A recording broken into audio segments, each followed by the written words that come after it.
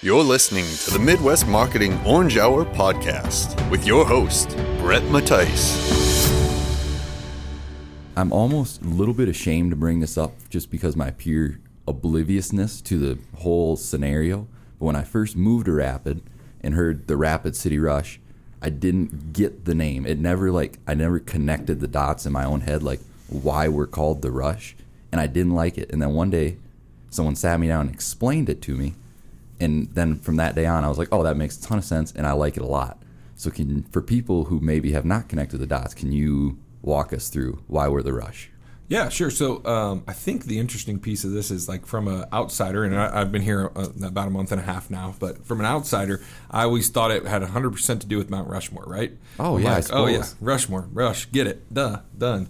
But I guess as I've learned a little bit more throughout it, rush is also a hockey term where you're on the offensive rush. That's what I always thought it was. That was where I was at. And so it's kind of a three-pronged effect. There's Mount Rushmore, there's the hockey rush, which is a hockey term, and then obviously there's the gold rush that happened here back in the 1800s. And so if I kind of look through all those spectrums, I think it's kind of a perfect name for this community in this area. And just looking as an outsider now being in it and involved, I love the logos. I love the look. I think it's cool. I think it's clean. I think it's fun. And as I looked at it, even from a perspective of another spot and another team, I always was very impressed by the logo and the look and the feel, and I think it's really, really cool. It does. It's clean. It is, like you said, it's clean. It's very simple. But then after, they're like, oh yeah, it's the Rush, the Gold Rush. I was like, that's why the mascot's name is Nugget, and we have Digger, the mascot, and the Lady Miners are the cheerleaders. It's like, I can't believe I didn't notice that. Yeah, I mean, I kind of had some of the same thoughts back in the day when I first heard the name, but like I said, I always associated it with Mount Rushmore. I'm like, oh yeah, duh. I'm an idiot if I don't think that's the case. But I think it's a cool name, and I think I'm really excited about the things that we can do with that name and that logo and all the different things that moving forward we can integrate into the history of the team. Yeah, for sure. So before we get too far in depth, I'll have you introduce yourself, your title, and how you got here. Okay. My name's Todd Mackin. I'm the new president of the Rapid City Rush. How I got here, I worked in the NFL for about 9 years. I worked with 3 different teams in the NFL. The final one was the Kansas City Chiefs. And as I was working with the Kansas City Chiefs, I did a lot of different things, but and throughout the NFL, I sold a lot of things, tickets, suites, corporate sponsorships. Lamar Hunt Jr., one of the owners of the Chiefs, ended up buying a AA hockey team in the ECHL, which is the same league that the Rapid City Rush are in. And he wanted someone to come over and kind of fix the business side of things, for lack of a better term, with the Mavericks. And that was kind of me to help grow our corporate numbers, grow our season ticket numbers, do a lot of different things there. And so I took a role over there and became their executive vice president and kind of ran the day-to-day business operations underneath our president and general manager with the Mavericks, Brent Thiessen, who is an amazing asset to our league and a great kind of mentor on a lot of things in the ECHL. And most recently, a group from North Carolina, Spire Sports and Entertainment, has purchased a portion of the Rush. And I got in connection with the ownership group and kind of walked down a road of what it would look like for me to transition from Kansas City to Rapid City, and it all worked out, and here I am. Awesome, for sure. So you touched on a little bit that the Rush are in the ECHL. For people who are unfamiliar with hockey in general, more if they're football fans or basketball or baseball fans, can we walk through the different leagues that make up professional hockey in the United States? Okay. Professional hockey is basically 4 leagues. The SPHL, which is the Southern Professional Hockey League, and that's basically considered single A. The ECHL, which is double A, which is what we are in. Triple A, which is the AHL, the American League, and then obviously the NHL, where we're trying to get guys to. There's also, hockey's an interesting sport because there's also a lot of juniors programs that sometimes can make up some of the better players even than the professional ranks. Kind of like you would see with college basketball or college football. It's kind of a breeding ground for the next top level talent And those kind of are more of a North American style league, and even the ECHL has 2 teams in Canada, so it's a lot more North American. But the USHL, the OHL, the WHL, those are all, and then even if you go down a little bit tier in North American Hockey League and some of those things. So the junior style of things is a very different piece of the puzzle as well, where you might see a lot of guys drafted from teams in those juniors leagues, and then either assigned to a team like the Rush or the American League team or an NHL team through that. Okay, for sure. So you said like they would draft someone in the juniors or a lot of times right out of high school with hockey, and then they would assign them to their affiliated team if you're the NHL team. So, for example, I'm from Minnesota, so I have to take the Wild, for example. So the Wild sign someone or draft somebody, and then they drop them down to their affiliate, for lack of a better term. Can you explain that affiliation between the 3 leagues? Yeah, so for the most part, there's no SPHL, so no single A teams that are affiliated currently. But they are a good opportunity for the ECHL to move people up when they get people moved up to AAA or the NHL. Okay, so most teams in the ECHL are affiliated currently. I think of the 27 teams last year, 25 of them were. And I think the goal is for our league to have every team affiliated. I know we had here in Rapid City had a couple struggles 2 years ago with the Minnesota Wild, and so took a year off of that affiliation process, and are definitely like kind of regrouping through that.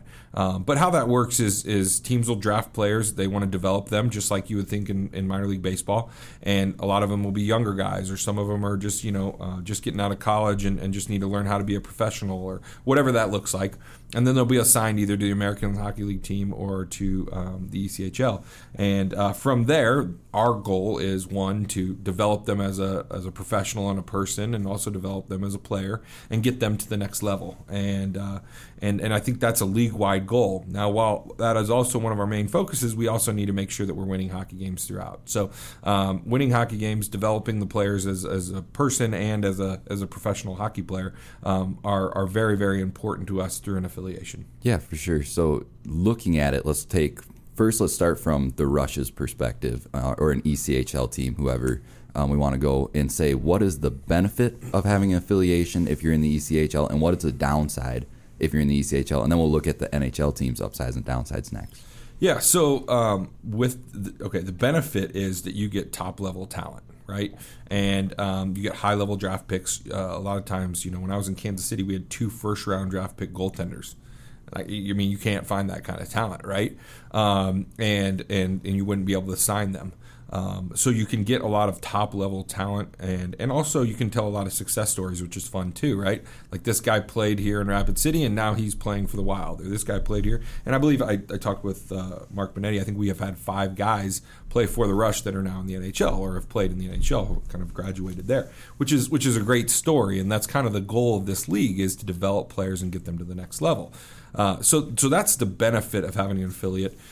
There's other benefits that, like, for example, if we want to sign a guy but he wants to be on a 2-way deal, which would be the American League and us, then we can work with our affiliate to help sign that player. And then we'd have the rights to them. So it would just come back and forth between just the 2 of us. Other teams wouldn't be able to jump in that. The negatives of it is sometimes there are busts in draft picks, and it's like, hey, we signed this guy to a 3-year deal. He's not good enough to play in the NHL. He's not good enough to play in the American League, and we just need to push him off somewhere. He doesn't want to be there. He doesn't want to play. He's just like finishing out his contract, right? And you can get a guy that maybe we turn around and turn into a guy that fulfills his talent, or he can be kind of a cancer in your locker room and a malcontent and all those things. That's negative number 1. Negative number 2 is you're kind of at the mercy of your affiliate, right? So while they want you to win hockey games, they want to win games more. So if the NHL team has a couple injuries, then boom, they're going to pull from the AHL team and they're going to move up. Then AHL is going to come down to us and say, sorry, now we need those guys, right? So where, if that happens, the double pull, where do you pull from to fill that empty roster spot where the guy got moved up? You'd either need to make trades, or you'd have to go down to the SPHL, which is the Southern Professional Hockey League, to bring guys in there. towards the end of the season, you have an opportunity to bring in some amateurs once their college season's over, so you can fulfill some of that through there. But you have to be very diligent in your roster. Injuries are the toughest piece of it, and that's where fans can kind of get disappointed and upset when you're losing multiple players at a time.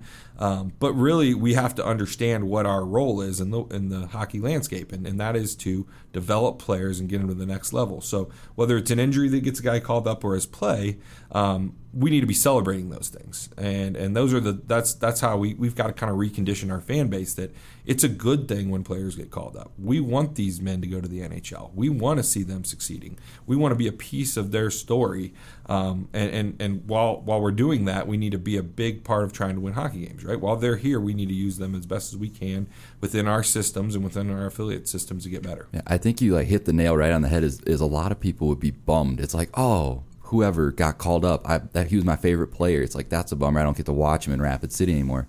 But really, it's a good thing, and we should be viewing it as a good thing. All right, so rotating over to NHL, upsides of affiliates and downsides. I know there are going to be some intertwinement between those two, but is there anything different with the NHL team having an affiliate in the AHL and the ECHL? Well, there definitely needs to be they need to have some opportunities for an affiliate as far as an NHL club is concerned, because otherwise you're just having guys sit and not play, right? And that's the worst thing for a young player, is just to sit there, right? You want to make sure they're getting out and playing with talent and similar to theirs. So most NHL teams will focus really, really hard on making sure they have a AAA affiliate. Now, sometimes you have to start placing some guys different places and doing different things, but I think every NHL program would tell you that having an AHL affiliate is a must for them, right? The interesting piece about the ECHL versus the American Hockey League is the American Hockey League, a lot of those American Hockey League teams are owned by the NHL team. So, for example, if Calgary owns the team in Stockton, California, which is just to make sure that their guys are playing and developing, and they don't care if they win or lose. They don't care if people are coming to their games. They don't care if their promotions are fun. They don't care. They just want it to be a place where these guys can play. It's like a negative $4 million budget line item for them. They don't even care, right? Yep. The ECHL is, let's call it 90% owned by individual ownership groups, right? And so those guys don't want to have a team that they're just losing, $4 million on. It can't be a line item for them. So they have to. They want to fill the stands. They want to have promotions. They want to run it like a business to make money. And so where the NHL teams look at it, they're a lot of times they're like, no, go play my guy. That's what I want you to do. That's why you're our affiliate. Sometimes the teams will say, sorry, he's not good enough and we're not winning and we need people here, right? So it's kind of, that's where the negativity can come down from the National Hockey League. It's just like, we don't understand your business model. We don't care if you make money. We want you to play our guy, and we want him to get better. And that's the point of what we see you as a AA hockey side. Well, ownership in our league sees us as, hey, this is a cool thing to own, and it's fun, and we make money, and right down the line. So there's sometimes a kind of a butting of head of what exactly our league is, which I think is a little bit of an identity crisis that we kind of got to fix from the top down. But I think we've been doing a really, really good job. The new commissioner of the league is a forward-thinking guy. He's young. He's excited, and I really think he's doing a lot of the things to really sustain and make minor league hockey kind of fit like the Major League Baseball does with their minor league teams. So educating and informing fan bases is a huge piece of that, right? And the Rapid City Rush at one point were in the Central Hockey League prior to moving to the ECHL. The Central Hockey League was, for lack of a better term, where players went to finish out their career, right? So they were older, they had families, they were putting in roots, they wanted to continue to play the sport with their buddies, and so they just kind of like finished wherever, which is great for fans because they're willing to go do all these things. They're mature. They're they go have 4 or 5 beers the night before. It doesn't matter. Like they're just like out in the community and did a lot of things right. And a lot of kids started there too. So you had the veteran leadership, and then you had some young people as well. But this league is different. Like these guys are coming to play hockey. They want to get to the next level. If they're not getting to the next level, they're disappointed. So there's a lot more, massaging of egos and doing different things that you didn't have to do in the Central League. Yeah, for sure. And you touched on it a little bit, that the Rush did have like a affiliation with the Wild for a year. Was there any other affiliates that we had that you know of? I know you're new, so if I question you on stuff that you don't know, that's okay. But any other affiliates that we had? We were with the Coyotes for 2 years prior to that. So we were affiliated for 3 straight years. And this year was the first year in the ECHL we were not. Okay, for sure. If you can't tell me this, let me know. And if I ever ask anything that is like you can't spill the beans on, please let me know. But is there potential that the Rush will have an affiliation for this next season? We are working on it and pretty diligently. I think the key to us is, and I've been in situations where we've had great affiliations, and I've been in ones that have not been so great. And at this point, I would prefer, we made some fun trades at the end of last year and got better and younger and faster and have a good core group back that I think we're, at least in our office, we're really excited about. And in the Hockey Ops office, we're really excited about. Hopefully our fan base is as well. We're not going to just jump into something to jump into something. So it's got to be the right fit. Have we had talks? Of course. Are we still having talks? Yes. And I think it's something that we're definitely going to dive into with both feet and try to find the right fit. I don't feel comfortable saying anybody because nothing has gotten to the point where we're confident that it's going to happen with a certain team. Yeah. If I had to put percentage on it, I'd put it 50-50. I know that's a pretty weak way to say it, but I am not going to put our team or our coaching staff in a situation that's not going to be beneficial for us to win hockey games going into next year. I'm also not going to jump back and forth, so I don't want to be like affiliated this year, unaffiliated next year. I'm going to find the right fit, and we're gonna work on an agreement that hopefully is a long-standing agreement for our team and this community. That's smart. It's not just getting married to get married. Right. Yeah, sounds good. I mean, we can't, it's just like, when 2 years ago, and I wasn't here, but, they ended the season. It was a tough affiliation year with the Wild because of a lot of call-ups and injuries and, whatever the situation was. I wasn't here. And so we made this big thing saying, no, we're going unaffiliated because it'll help us win hockey games, right? And, while we played better this last year, it wasn't good enough. We didn't make the playoffs. We, finished, I think, 22nd, 23rd out of 27 teams in our league as far as points are concerned. We had a great stretch towards the end of the year and an exciting, lead into next year. We can't keep flip-flopping to our fan base on what that looks like, right? Yeah, it's absolutely. like, hey, if we're going to tell you that we're better to be not affiliated, maybe we were right after that year with the Wild. Now, I look at it and I think if you want to have top-line, top-notch scorers, you have to go that direction. But you can still win hockey games and be unaffiliated and do some things really the right way. I've seen it done, and I've seen it done with a lot of success. So, we are definitely, and when I say we're unaffiliated, the interesting piece of that I don't think our fans know is when you are unaffiliated, your players are fair game to every team in the American Hockey League. Oh, really? So any team can now come pluck. So, for example, we had Adam Carlson, our goaltender. He got called up by Milwaukee, which is a couple times, right? Which we had no control over that. If he came back down, he could have been called up to Hershey the next day, or he could have been gone to Austin and played for the Texas Stars. He could have gone anywhere that needed a good goaltender, and obviously we're not going to stop that. Like, we want that for him. But when you're affiliated, if Adam Carlson was affiliated, and let's just take Milwaukee, for example, he would have gone up and down to Milwaukee based on whether there was injuries there or if there was a player that wasn't playing good enough and he got called up, that player would have been then assigned back to us. So we wouldn't have been missing that hole there. Okay. So there's a lot of benefit to that. So, if we have players, and we have great players on our team, and they're just getting plucked left and right by every team in the American League, there's nothing we can really do about that. Man, that's interesting. I had no idea it was fair game. So from a player's perspective, are they more likely to like that unaffiliations because they can go wherever, whoever, like for a goaltender, for example, he can go wherever, or does he more would like to be within a system of an affiliation? I would say, and I can't speak for players, but I would say that 99% of them would prefer to be in an affiliation agreement because that team has kind of put an emphasis on you, right? Yeah. So, the reason why Adam was getting called up a lot to Milwaukee is they didn't have a AA affiliate.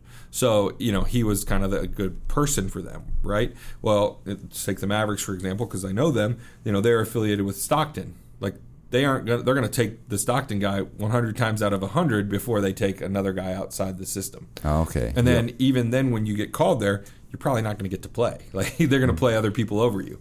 So you want to be within a system where the organization has faith in you, where their goalie coach is coming down and working with you, where their assistant coaches or assistant GM are coming and watching you, and their scouting directors and all those things. You want to be in a system where you feel like this is your trajectory with that group. Yeah, for sure. That's awesome. We're going to take a quick break, and we'll be right back to talk a little bit more about you and how you got to the Rush. Hey guys and gals, it's Bret Mattice, the host of the Midwest Marketing Podcast. I need you to do me a favor really, really quick. I promise you it won't take long. However you're listening to this here podcast, go on to iTunes, Stitcher, maybe you're just on our website, whatever it is, go give us a 5-star rating. See those stars? There's going to be 5 of them. Just go to the one furthest on the right-hand side, click that one. Maybe write a few quick, nice words about us. Unless you don't like us very much, then don't write anything at all.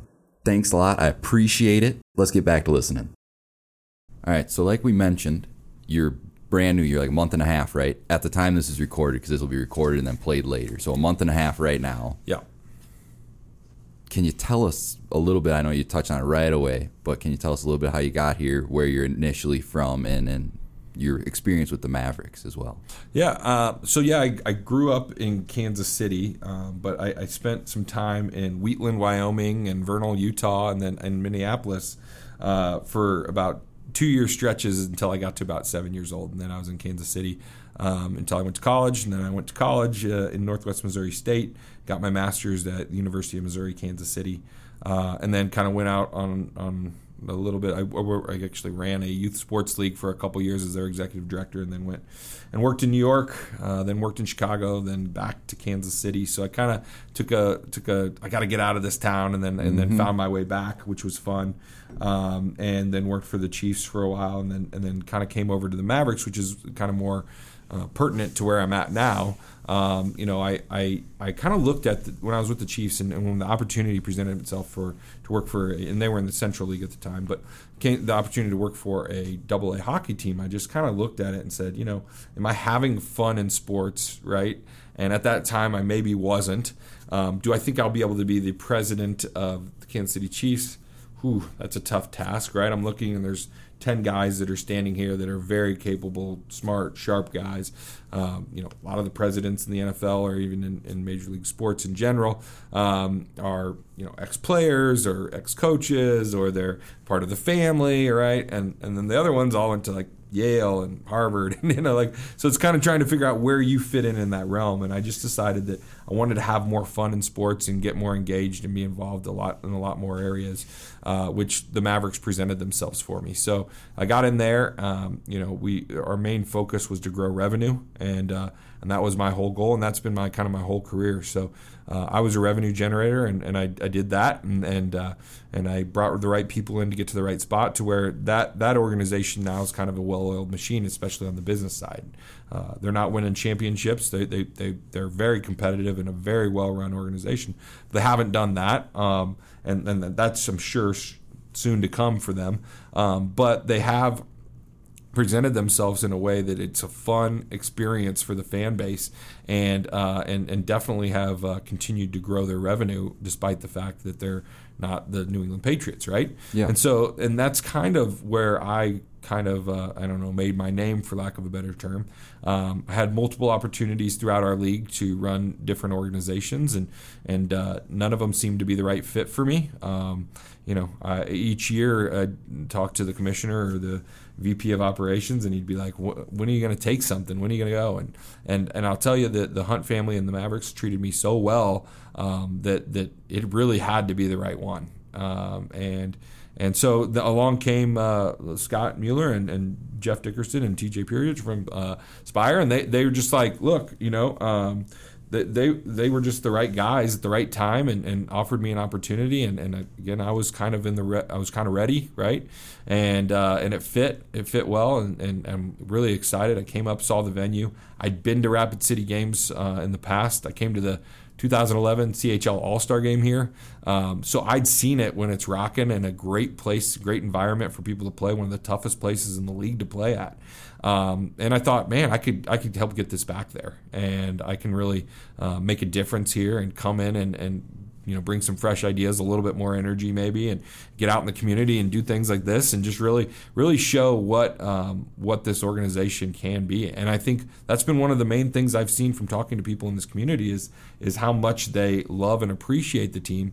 And maybe the team hasn't shown that love and appreciation back. And I think that's where we need to, where I want to come in and with our staff kind of change some minds on how we're doing things. Yeah, it's one thing that just shocked me was Rapid City loves hockey, like more than I would have guessed. Because when I went to school in Mitchell, South Dakota, it's like basketball. That's all they care about. So coming out here, I was thinking more of the same. But people do really enjoy hockey. And for the first several years that the Rush were here, I was not here. But from pictures I've seen and what I've heard, we have season ticket holders here in the office. They're like, this place was, like you said, it was rocking. How do we get that back? How do we get people back into hockey here in Rapid? Yeah, and I think part of that was it was the place to be, right? Yeah, and I think for sure. that's key to the evolution of a team, right? You're here for 11 years, and maybe you're not winning as much as you'd wanted to, and it's kind of starting to become stale. And so we have to understand at this level that 50% of the people care if we win. Right, the other 50% just want to come, have fun, be entertained, see a goal, see a fight, those kinds of things. And 50 might even be high, So what we need to do is, while we are putting a product on the ice that is fun and engaging and entertaining, and you'll see a fight and a goal and all those things, we need to do that same thing off the ice. And I think that's where I'm a little bit different than probably most of the previous GMs. I'm certainly different than the previous GMs in the sense that I'm young, I'm hungry, I'm getting after it, and I'm sometimes more excited when we sell a $50,000 sponsorship than when we win a hockey game, right? Or if we sell 4 new season tickets to somebody that maybe is coming back and giving us a new try. Those are the exciting pieces and exciting wins for me. Obviously, you get in sports to be competitive and have fun with it and try to win games and all those things, which I feel like are extremely important. But really what changes the opinion of people on your product is the entertainment value that comes associated. Win or lose, you win 5-1 or you lose 4-1. Like, it needs to be something that people had a great time at, and I think that's where we kind of have fallen back a little bit. Yeah, for sure. And I know anyone who's just listening to this podcast and me just sitting here talking to you, you can tell there's fresh ideas coming out of what you like in your head. You know what you got in mind. Without giving away too many secrets, what can we look forward to that we might be shaking up? I know you said a little more community engagement and stuff with the players and the fans and giving back to the community and stuff like that. Is there anything else that you'd care to share with us? And then, of course, keep some things under the hat as well. Yeah, I mean, I'm the worst secret keeper ever, and I'm a terrible liar. My wife tells me that all the time. Like, you can see it on my face. That's why I'm a bad poker player. But like, I come in here and I'm asking questions. I'm like, hey, have we done this? Hey, have we done this? Hey, have we done? And I'm getting a lot of and I joke with our group. I'm like, I'm gonna just blow all my ideas in year one. You need to keep some back. But the first thing that obviously comes to mind for me, and it's one of the things that I'm extremely passionate about, is like reflecting on history of an organization and not forgetting like where you came from and what made this organization great. And we are coming up on the 10-year anniversary of our championship team. And so I want to make sure that we are celebrating that to the fullest extent. So for our opening weekend, we are going to wear the jerseys that they wore when they won the championship. We're going to put red rally towels on every single chair. We're gonna sell the place out. We're gonna have prices on our tickets from 10 years ago. So when people will be able to buy, it'll be the same prices they were able to buy the championship year. Great idea. We're gonna do all things for that weekend to really get excited and celebrate that championship team. We're gonna invite all the guys back. We're gonna do it right. We're gonna fly them in. We're gonna put them up. We're gonna have events with them where they can just hang out with each other and have kind of a reunion. And then we're gonna have events where they can meet the fans and see things like that. It's not all nailed down who's coming, what's going on, what's happening, but we are going to do that to the best of our ability for that weekend. Obviously we're going to continue some of the staples with our military appreciation and our Hockey Fights Cancer nights and things like that. But we also have some really fun additional ideas that I'm going to keep to myself till I figure out exactly how we're going to do them. But there are fun promotional deals. I think part of it is the league kind of mandates that we do certain things. So we have to do a Marvel night. We have to do a Nickelodeon. Oh, really? That comes from the ECHL? Yeah. Oh, I had no idea. So the Marvel night, the Nickelodeon night, we have a DC night this year that is all mandated from the league. Like the jerseys that are worn are then given back to the league, and then the league sells them. So it's all things through that. So where I like to get creative outside of the things that the league have is, how can I look at the city of Rapid City and what can we do that's something really, really fun, right? Whether it's Native American Heritage Night, or whether it's Harley Night, or whether it's Racing Day, or maybe we do something. I don't want to give away all my ideas, but I think we want to do something with the Thrillers, the old basketball team, and maybe the Thrillers for a weekend, and see if we can bring back some things there. And we're working through all those processes, but we want to do things where every single Saturday night there is a theme night that is associated with it, where people can come have fun and get engaged. Maybe it's Harry Potter night or Game of Thrones night. Like, I want to do things that are all encompassing so that our fan base is coming to the game ready to watch some hockey, but really excited because it's, we're honoring the championship team too, and I think that's key for us. Yeah, for sure. That's real cool. It's kind of pivoting back to, pivoting's probably the wrong word if we're talking about hockey. That's more a basketball term. But pivoting back to kind of more of the hockey side of things, and you can pull from your experience with the Mavericks and other organizations. But what does your typical day for an ECHL hockey player look like? And let's start with game days, and then off days, rest days, whatever you call them. Yeah, game days are easy. They get up, they have a morning skate, they meet with coach, kind of talk about the day, talk about the team, maybe go over some film session, and then they go home, rest, and come back and play a hockey game. Okay, for sure. How do meals and stuff like that work with ECHL players? So on game days, for the most part, they kind of handle it themselves till post game. Sometimes some teams will bring in stuff before the game, but it's kind of like, hey, go figure yourself out, eat however you'd like to. The way you'd like to do it. During training camp, we do feed them the whole entire camp. So we provide the meals for breakfast, lunch, and dinner every single day, so we know what they're putting in their body, getting ready to go. But every player eats differently, right? There might be, I think I read something somewhere down the line that, Kevin Durant ate cheeseburgers every day before he started playing, his basketball. Yes, everybody has their own thing, right? So it's like, I same with the hockey players, but we like to provide carbs for them post game so that they're feeling good and ready to go for the morning skate the next day, because a lot of times they're playing back to back. Yeah, for sure. So let's say away game. Are you guys bussing? Are you guys flying? Does it depend on how far you got to go if you choose between the two? So the league last year, the Colorado Eagles, which was the closest place for us to play, they moved up to the American Hockey League. And so that left us kind of on an island with a void. And yeah, so very much so. Last year we bussed everywhere. That is not going to be the case this next year. We're going to fly places, particularly like Utah and Boise, where you're taking weekend trips and you're having to drive to Boise 16 hours. Like, we've got to take some of that off our players' legs, because that's a tough deal. So we're going to work on busing some and flying some. The bus is a necessary evil at this level, because it's like we could go down and play Wichita on a Monday, and then Kansas City on a Wednesday, and then go to Tulsa for 2 on the weekend, and Allen on the next day, and come back through. And there's just no way to fly that. So it is kind of a necessary evil with the bus. But the more that I can take off of our players, and the more flight opportunities, we're gonna take those. So it's gonna kind of be a mixture of both. The interesting piece about it is, like, if you really start getting sponsors or getting things done right on the flight side of things, you can make it a very, very similar cost price point than busing, with per diem and all those other things that come along with the day-long trip. The biggest problem as far as travel with flights for teams in our league is gear.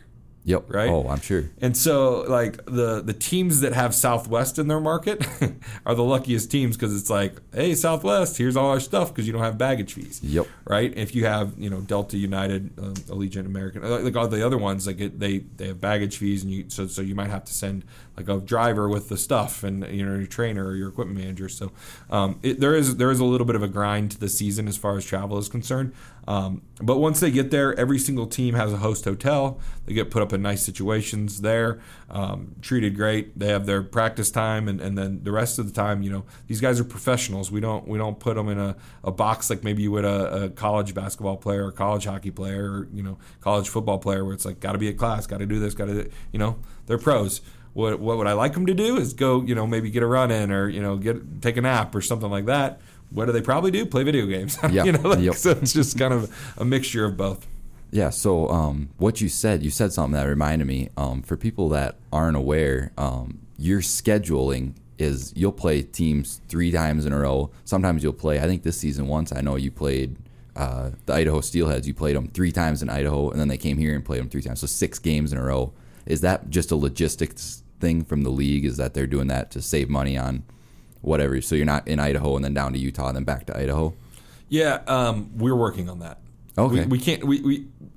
The 3 at home. It is what it is, right? Because people are coming into Rapid from wherever, and you got to get 3 in, and it's just kind of it is what it is. Like I said, we're on that island. Idaho has the same problem. Newfoundland has the same problem. Yep. So it is like it kind of is what it is. When they come in, they're going to play 3 here. What we're trying to get away is then sending us directly over there. So that we're not having the same team. And then we played Utah 6 in a row when I first got here. Took 5 of 6, which I was excited about. That was a good series. It was a good start, and we made some fun trades right then too. But like then 6 in a row, the tensions are high. I was going to say that has to lead to some fights. Right. It's just got it. It's not even towards the end of it. It's they're baiting each other. It's not even really good hockey. And actually, that probably happens like games 4 and 5 and something like that. Game 6, it's like, okay, let's get out of this. Let's get over it. Right. So the league understands that. The toughest part for the league was they used to do the schedule themselves. Okay. And that is a bear of a challenge, man. Like that is really, really hard because you got to understand building availabilities. You got to understand like each team and where you can go and how far east and take travel into account for teams and all these things. Like Kansas City wouldn't play on Sundays because they didn't want to go up against the Chiefs during the NFL season. There's just like all these things that kind of come to play. And for that matter, like in Rapid City, I don't want to go up against the NFL. It's kind of a beast, right? Yeah, exactly. So you got to kind of go through all that stuff. Now they have hired a firm to come in and do the schedule this year, and taking all of those things into consideration. So hopefully we have kind of gotten rid of some of those, 6 and 6s and 5 and 5s, because those are not fun for anybody. Yeah, for sure. Okay, regressing back, non-game days. If say during the season, rest day, off. What do you call it? What's the official term? Off day. Yeah. Off day. Yeah. All right. Yeah. What does an off day look like for a player in the ECHL? I don't know. I think they hopefully would go to the gym, get a little workout in, maybe take a nap. But again, you got to understand these guys are 21 to 32-year-old guys, some are a little bit older than that. But, probably go play golf, or they go, have some drinks, or they go run around town or do whatever they want to do, Okay. That's kind of a day for them to relax, just like, you and I would have a Saturday and Sunday off, that's kind of their off day because they're usually playing on those dates. As far as a day that they're supposed to go to work, it's like, hey, you got practice at this time, you need to be there. You probably have a workout afterwards. It's scheduled, it's a work day. And each coach kind of has their own philosophy on, hey, my guys look tired. They need a couple days off, all these different things. The union also has their policies on a lot of these things. There's a union break every year where guys get off. We also have a holiday break. We do things to make sure the guys are fresh. But to your point, if they're bussing everywhere and then they're getting back, like they need some guy time and just some time to themselves. Yeah, so, sure. I am not ever going to be a guy that, I was young once. I think I still sort of am young that is going to monitor what they're doing on their day offs. Go have fun. Do whatever you want to do. Don't get in trouble and call it good, right? Yeah, for sure. Just like your mom or dad would say. Yeah, exactly. So, of course, there are some very glamorous sides to playing professional sports. You get to play in front of arenas of people and do the thing you love. And I'm sure there's some not so glamorous sides to playing professional sports at every level. Can you touch on one or two of each? Yeah, I think, one of the things that I will tell you about the Hockey Players Union is they have done a great job of putting these kids in a great spot to succeed. And I think you probably, if people are sports fans here, they've probably seen how Major League Baseball has not done that for a lot of the minor league players. These kids are having to find their own apartments. It's 5 and 6 guys in one apartment with 2 bedrooms. Like, it's just, they're piling on each other just because they love the game so much. They're kind of taking advantage of that. Where the Major League Baseball Players Union does such an amazing job for the Major League Baseball players, they leave the minor league guys out, kind of hanging out to dry. That is the complete opposite in hockey. These guys are, they come in, we handle their housing, we handle their utilities, we handle everything, right? During training camp, every meal's taken care of. When they're on the road, per diem's taken care of. Their hotel's taken care of. Like, it is a it's a pretty nice situation for them. You can bring your skates and your helmet and call it good and be ready to roll for the whole year. We provide equipment, we provide gear, we provide like all these things for the players. So the nice side for them is they are treated like pros. The goal is to have a place where they feel like it doesn't transition much from the ECHL to the American League to even the NHL, and they can feel that transition. Obviously, your paycheck gets a little bit bigger, but your ability to feel like a pro is very important for us. So I think, to your point, like, while you're a AA hockey player in the ECHL, I think you're taken care of pretty well. I think the negative piece of it, and every guy will tell you, is travel, right? These guys aren't getting on charters and, drinking mimosas after a win on a Sunday morning. Like, they're getting on bus rides that are not always the most fun to go play in places that a lot of times have a lot of snow, and it's just kind of, it's just kind of a grind. A lot of the travel is, and that would probably be the most negative piece of it that I would see.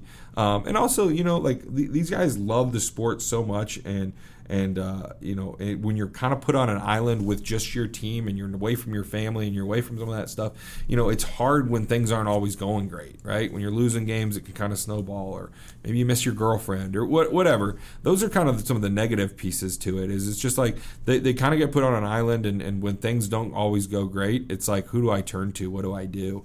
Especially when you're kind of a little bit younger. And that's why you need good veteran leadership. That's why we want to put in place a good, solid coaching staff, training staff, equipment manager. It's why myself as the president, I want to be very flexible for the guys, help them out, do things. They need a home cooked meal. We have a good booster club. We all want to be, I want to create a culture here of family. And I think that's one of the things that was done really well with the Chiefs and done really well with the Kansas City Mavericks, is just an ability to ask anybody to do anything. It's like, hey, Todd, I know you're the president, but will you go pull that down for us? Or will you go do this? Or will you drop this donation request off? Will you, I want to foster an ability to be like, hey, could you watch my dog this weekend? I got to go out of town and I need some help. Like a family style of environment. And I think if that doesn't happen with a team, you're always going to have a little bit of trouble. Yeah, culture is huge, and you hear it from all the great programs. It's like culture is what drives success, and if you don't have a good culture, then people aren't going to play for each other, all that good stuff, you know? All right, so last year, we were young, like super duper young, like something like 14 rookies on the team. Most cases, people would be like, inexperience is bad, it's hurtful. Is that the same in the ECHL, or is it better to have like young guys, chips on their shoulder, coming in with something to prove, rather than maybe an older guy, like you said, with the CHL, kind of end of their career, maybe not as fiery? Or is it just like all other sports everywhere where it's good to have a mix? Yeah, so our league, the way the ECHL is set up is it's set up where you can only have 4 veterans on your team. Oh, really? Yeah, and so there's a game limit of how many games professionally they can have played to become a veteran, right? So, and that doesn't include some of the other leagues. So if you go over and play overseas for a couple of years, that isn't included in your numbers. So you can have some older guys and do a mixture. I think for us, where we were at last year, and I think everybody saw this in the trades that we made, was we needed to get younger. We needed a different culture. We needed to have a different group that we could say, this is how we're going to do things now. And a lot of those guys came in with a chip on their shoulder. Alex Rauter's a great example. Like he came in and is a great goal scorer. He scored a lot of goals for us towards the end of the year, but wasn't getting a chance where he was at, right? And so he came in saying, well, now I'm going to play on the first line and I'm going to get a lot of opportunities. Now time to make the best out of it, right? And so, when you have that many rookies, a lot of times you can start the season off in a poor situation, right? What we tried to do was end the season with those guys so that now we have our protected list and doing all those things going into the summer where we're making some decisions. Now we can have those players ready to roll going into year 2 in our system, know what Rapid City's all about, know what I'm all about, know what Coach is all about, and kind of move forward. So a lot of that was, it was fun to give a really good scare to the Mavericks and have a nice little playoff push towards the end of it. And heck, man, I was pumped. Came in, they won 5 of 6, and then we won 9 went 9-4-0-1 in our our last, the whole time I was here. So I guess that would have been our last 14. So that's fun. But at the end of the day, it was really good to have those guys experience the playoff push, experience our culture, experience our city, experience everything, and say, okay, things are changing here, and we're going to get better. So not all the time would I like to have a team of 14 rookies, and I think we ended the season with even more than that. But but at the same time, I do love what we did last year and the reasons why we did it. Yeah, it's like you said, we made a good playoff push towards the end of the season, gave the Mavericks a little bit of a scare. I know it was like a little logistically, we needed some mathematical help from them because we played more games than they had at that end of the last 2 weeks of the season. But it was a really good finish to the season. What can people going into next year look forward to seeing on the ice for the Rush? I know you said we're younger, we're faster. Is there any other type of changes that we're going to be seeing going forward? On the ice, I think the really cool thing is just, for me coming in from a different perspective, is there's a lot of moves happening in our league right now. A lot of coaches being let go, a lot of things being moved on. And I think, for once, for our first time in probably 4 years, we're walking into a season with some stability, right? We're walking in with a coaching staff that knows each other. Tetsi is now and is going into his third season. He's more comfortable. He's more familiar. He knows more people in the league. He's doing some things the right way. I'm comfortable with our, there was a time, I think, with our roster that maybe we didn't even have a line that would have been a front line in anywhere in our division for sure. And towards the end of last season, I think our coaching staff put together a line that would have been rivaling one of the best leagues in our division, or lines in our division, which is great, which is what I wanted to see from him. And I think everybody can say this, like he put himself on the line. He traded away a guy that was here 10 years. For sure. We made some decisions, and he made some decisions that really hurt him and were tough. And it showed a lot of growth in him, and I think we're lucky to have him as a leader, and I think we're lucky to be going into next season with some stability and excitement. As far as on the ice, I can't speak to that yet because we have to find out who's coming back, who's getting called up, who's obviously an important piece of that is having good goaltending, which we had last year, and very Adam much and, so. and Adam Parsons, was really good. And he's a great guy, great community guy. He played with us in Kansas City. A quick story. I knew Adam, but the Rush were playing in Kansas City. We were sold out. I was working for the Mavericks at the time. We were sold out. Adam had forgot to leave tickets for his parents. Oh, really? And so his dad, mom, grandma, 13 people are there, and so he just comes up and he's like, "Hey, man, can you help out? Is there anything you can do?" Right? And I'm like, "We're sold out," but I had a suite, so I go talk to his mom and dad, and I take him and I put him up in a suite, and they had a blast. Right? They had a great time. I talked to him after the game. I talked to him for a little bit before there. They loved it. They left. All was good. Adam's mom and dad sent a check to the Mavericks for $500 to donate to a local charity of our choice, and I had never seen that in my life. Right? And I was just like, man, that shows like what kind of family. And I wasn't even, I'd had conversations with the Rush, but it wasn't working for them, or it wasn't even going in that direction.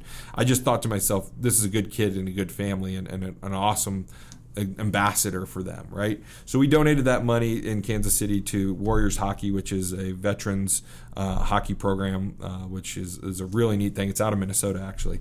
So as we were donating it, I sent Ms. Carlson all this different information, like on what the money went towards and how the program worked, and just a bunch of pictures from the game that they had and all these things, and then talked to her for a little while and just developed a nice relationship. And then and I just had never seen anything like that and I just thought it was a really cool story. And it's a testament like to the kind of guys that our coach is bringing in. And we had a season ticket holder pass away not too long ago, kind of unexpectedly, and we went to the funeral, and coach is there talking to everybody and doing things the right way. And whether we're winning or losing on the ice, that goes a long way with me. Yeah, absolutely. And I'm like super proud of the organization, especially on the hockey side of things. When I text Mrs. Carlson and told her I was taking this job, she was ecstatic, and it was a great conversation. And I think I kind of have lifelong friends in them because of their generosity, right? And so I think that's one of the things that I kind of look back on this organization and say, what are we going to do on the ice? It's like, I hope we're going to bring in the right people that are going to do the right things in our community that are also going to win hockey games. And I think we got the right people in place to do that. And we're going to try every possible way we can to make those things happen. As far as schemes are concerned, I'll let you ask Coach on that. Sounds good. Sounds good. I always tell the Todd in our office, who's a huge Rush fan, season ticket holder, all that good stuff. I was like, they need to sign. Well, Carlson, I believe, is from Medina, Minnesota. I was like, they need to sign more Minnesotans. That's the key. And I always just rib him with that. But I've noticed throughout this whole conversation, I continue to use, which would be fitting for you, but I continue to use the word we when I refer to the Rush. Why is it that sports fans is like has no affiliate? Like, I have no connection to the Rush. I'm just like a fan. But we use the term we as if we are like a part of it. What do you think that like? What's the reasoning for that? I absolutely love it. I love it, and I think it's because everybody has their own piece in it, and it's whether you went to one game or you met one guy or you met me now, like you feel like you're a part of it, and that's how you need your fan base to react and feel, and otherwise you're not doing it right. And so we is definitely the way I like to talk, and I like for people to talk. And I even find myself saying we about the Chiefs and about like people I've worked for. We did this and we did that, and because you were a part of it, right? And I want that feeling, and I want that fandom from all of our season ticket holders. And I think one of the things that I've tried to say is like, look, I'm maybe not like our other people. I'm going to be transparent. I'm going to be out in front of you. If you ask me a question, I'm going to tell you the honest truth. I'm a terrible liar, like I said earlier. So it's like, hey, we maybe haven't done some things right. And we're going to try to fix it. And we're probably going to make mistakes. I'm going to make mistakes, no doubt. But, when I make a mistake, I'm going to own up to it. And I'm going to stand there and be like, look, I'm sorry. Like, we didn't do it. We didn't do this well enough. We made mistakes here. How can I fix it? Like, let's look forward. And I think that's across the board with our sponsors, with our season ticket holders, with our community partners, all the things that maybe we haven't done as good a job as we should have. Winning on the ice, all those things. It's like, look, we're owning up to it. We understand. I understand that, like, people maybe are skeptical hearing me talk because they've heard it 3 times before. And all I can do is say, like, look, come talk to me, come see me, come. We as a community and as an organization, we are going to get to the next step, right? And I think, part of what you're kind of saying with we is a little bit the Rush need this community more than maybe this community needs the Rush.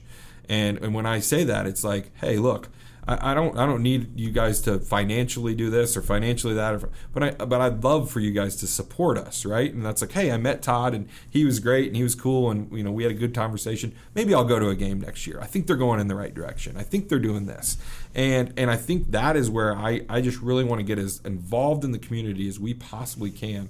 Going to events, whether I'm at the dirt track race on Friday or I'm at Cadillac Jacks on Saturday or wherever I'm at. Like, I just want to be approachable and on top of things, and I think that's the goal for our entire staff as well. Absolutely. Well, I suppose as we wrap up here, is there anything that we didn't touch on that's like super important that we missed, or anything that you want to share? Maybe not relating to hockey at all, but anything that I missed. No, I mean, I just moved here, so it's kind of fun. I lived in the Alex Johnson for about a month and a half, which was an interesting thing. It's like kind of trying to figure out where you fit in the world on that. And we're just now buying a house on West Boulevard. So like I'm committed to this community, and I'm bringing in people. We brought in a vice president of ticket sales that is a revenue generating machine. He worked in NASCAR. I worked with him at the Mavericks. He worked at the Sprint Center. Worked in minor league baseball. Like, he knows his stuff. We're going to do things right. We're here to stay, and I think it's a big piece. Is like, oh, this new ownership group came in and they're going to move the team. They're going to do any of that stuff. Not the case. Otherwise, they're leaving me hanging out to dry too. Yep. So we are coming here because we believe in this community. I am coming here because I believe in this community and believe in this team. And I think in closing, it's just like, give us a chance, give us a chance. Let us do things the right way. Let us, maybe rebuild some relationships that we need to, and let us continue to grow some that we already are doing a good job with. And without, without the fan base and the sponsors and the community, and being able to do things like this, I don't think we're going to be sustainable. And so we need to be as involved as we possibly can. Yeah, I totally agree. And I think anyone that I said listens to this you can tell it comes from a place of authenticity. It's very real. It's very true. And I got to say, I moved here less than a year ago now, about a year ago at the time of this recording.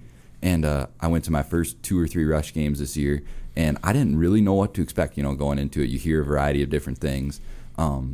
More so, I'd say I was almost expecting like a lot of fights, a lot of almost goon, like the hockey players would say goon. It's not like that at all. Yes, there's a fight. It's hockey, so of course there's going to be a fight here or there. I think one game I went to, there was no fight. So it's high-level hockey. It's not watered down. It's good. Of course, it's not what you see in the NHL because those are the best of the best in the world.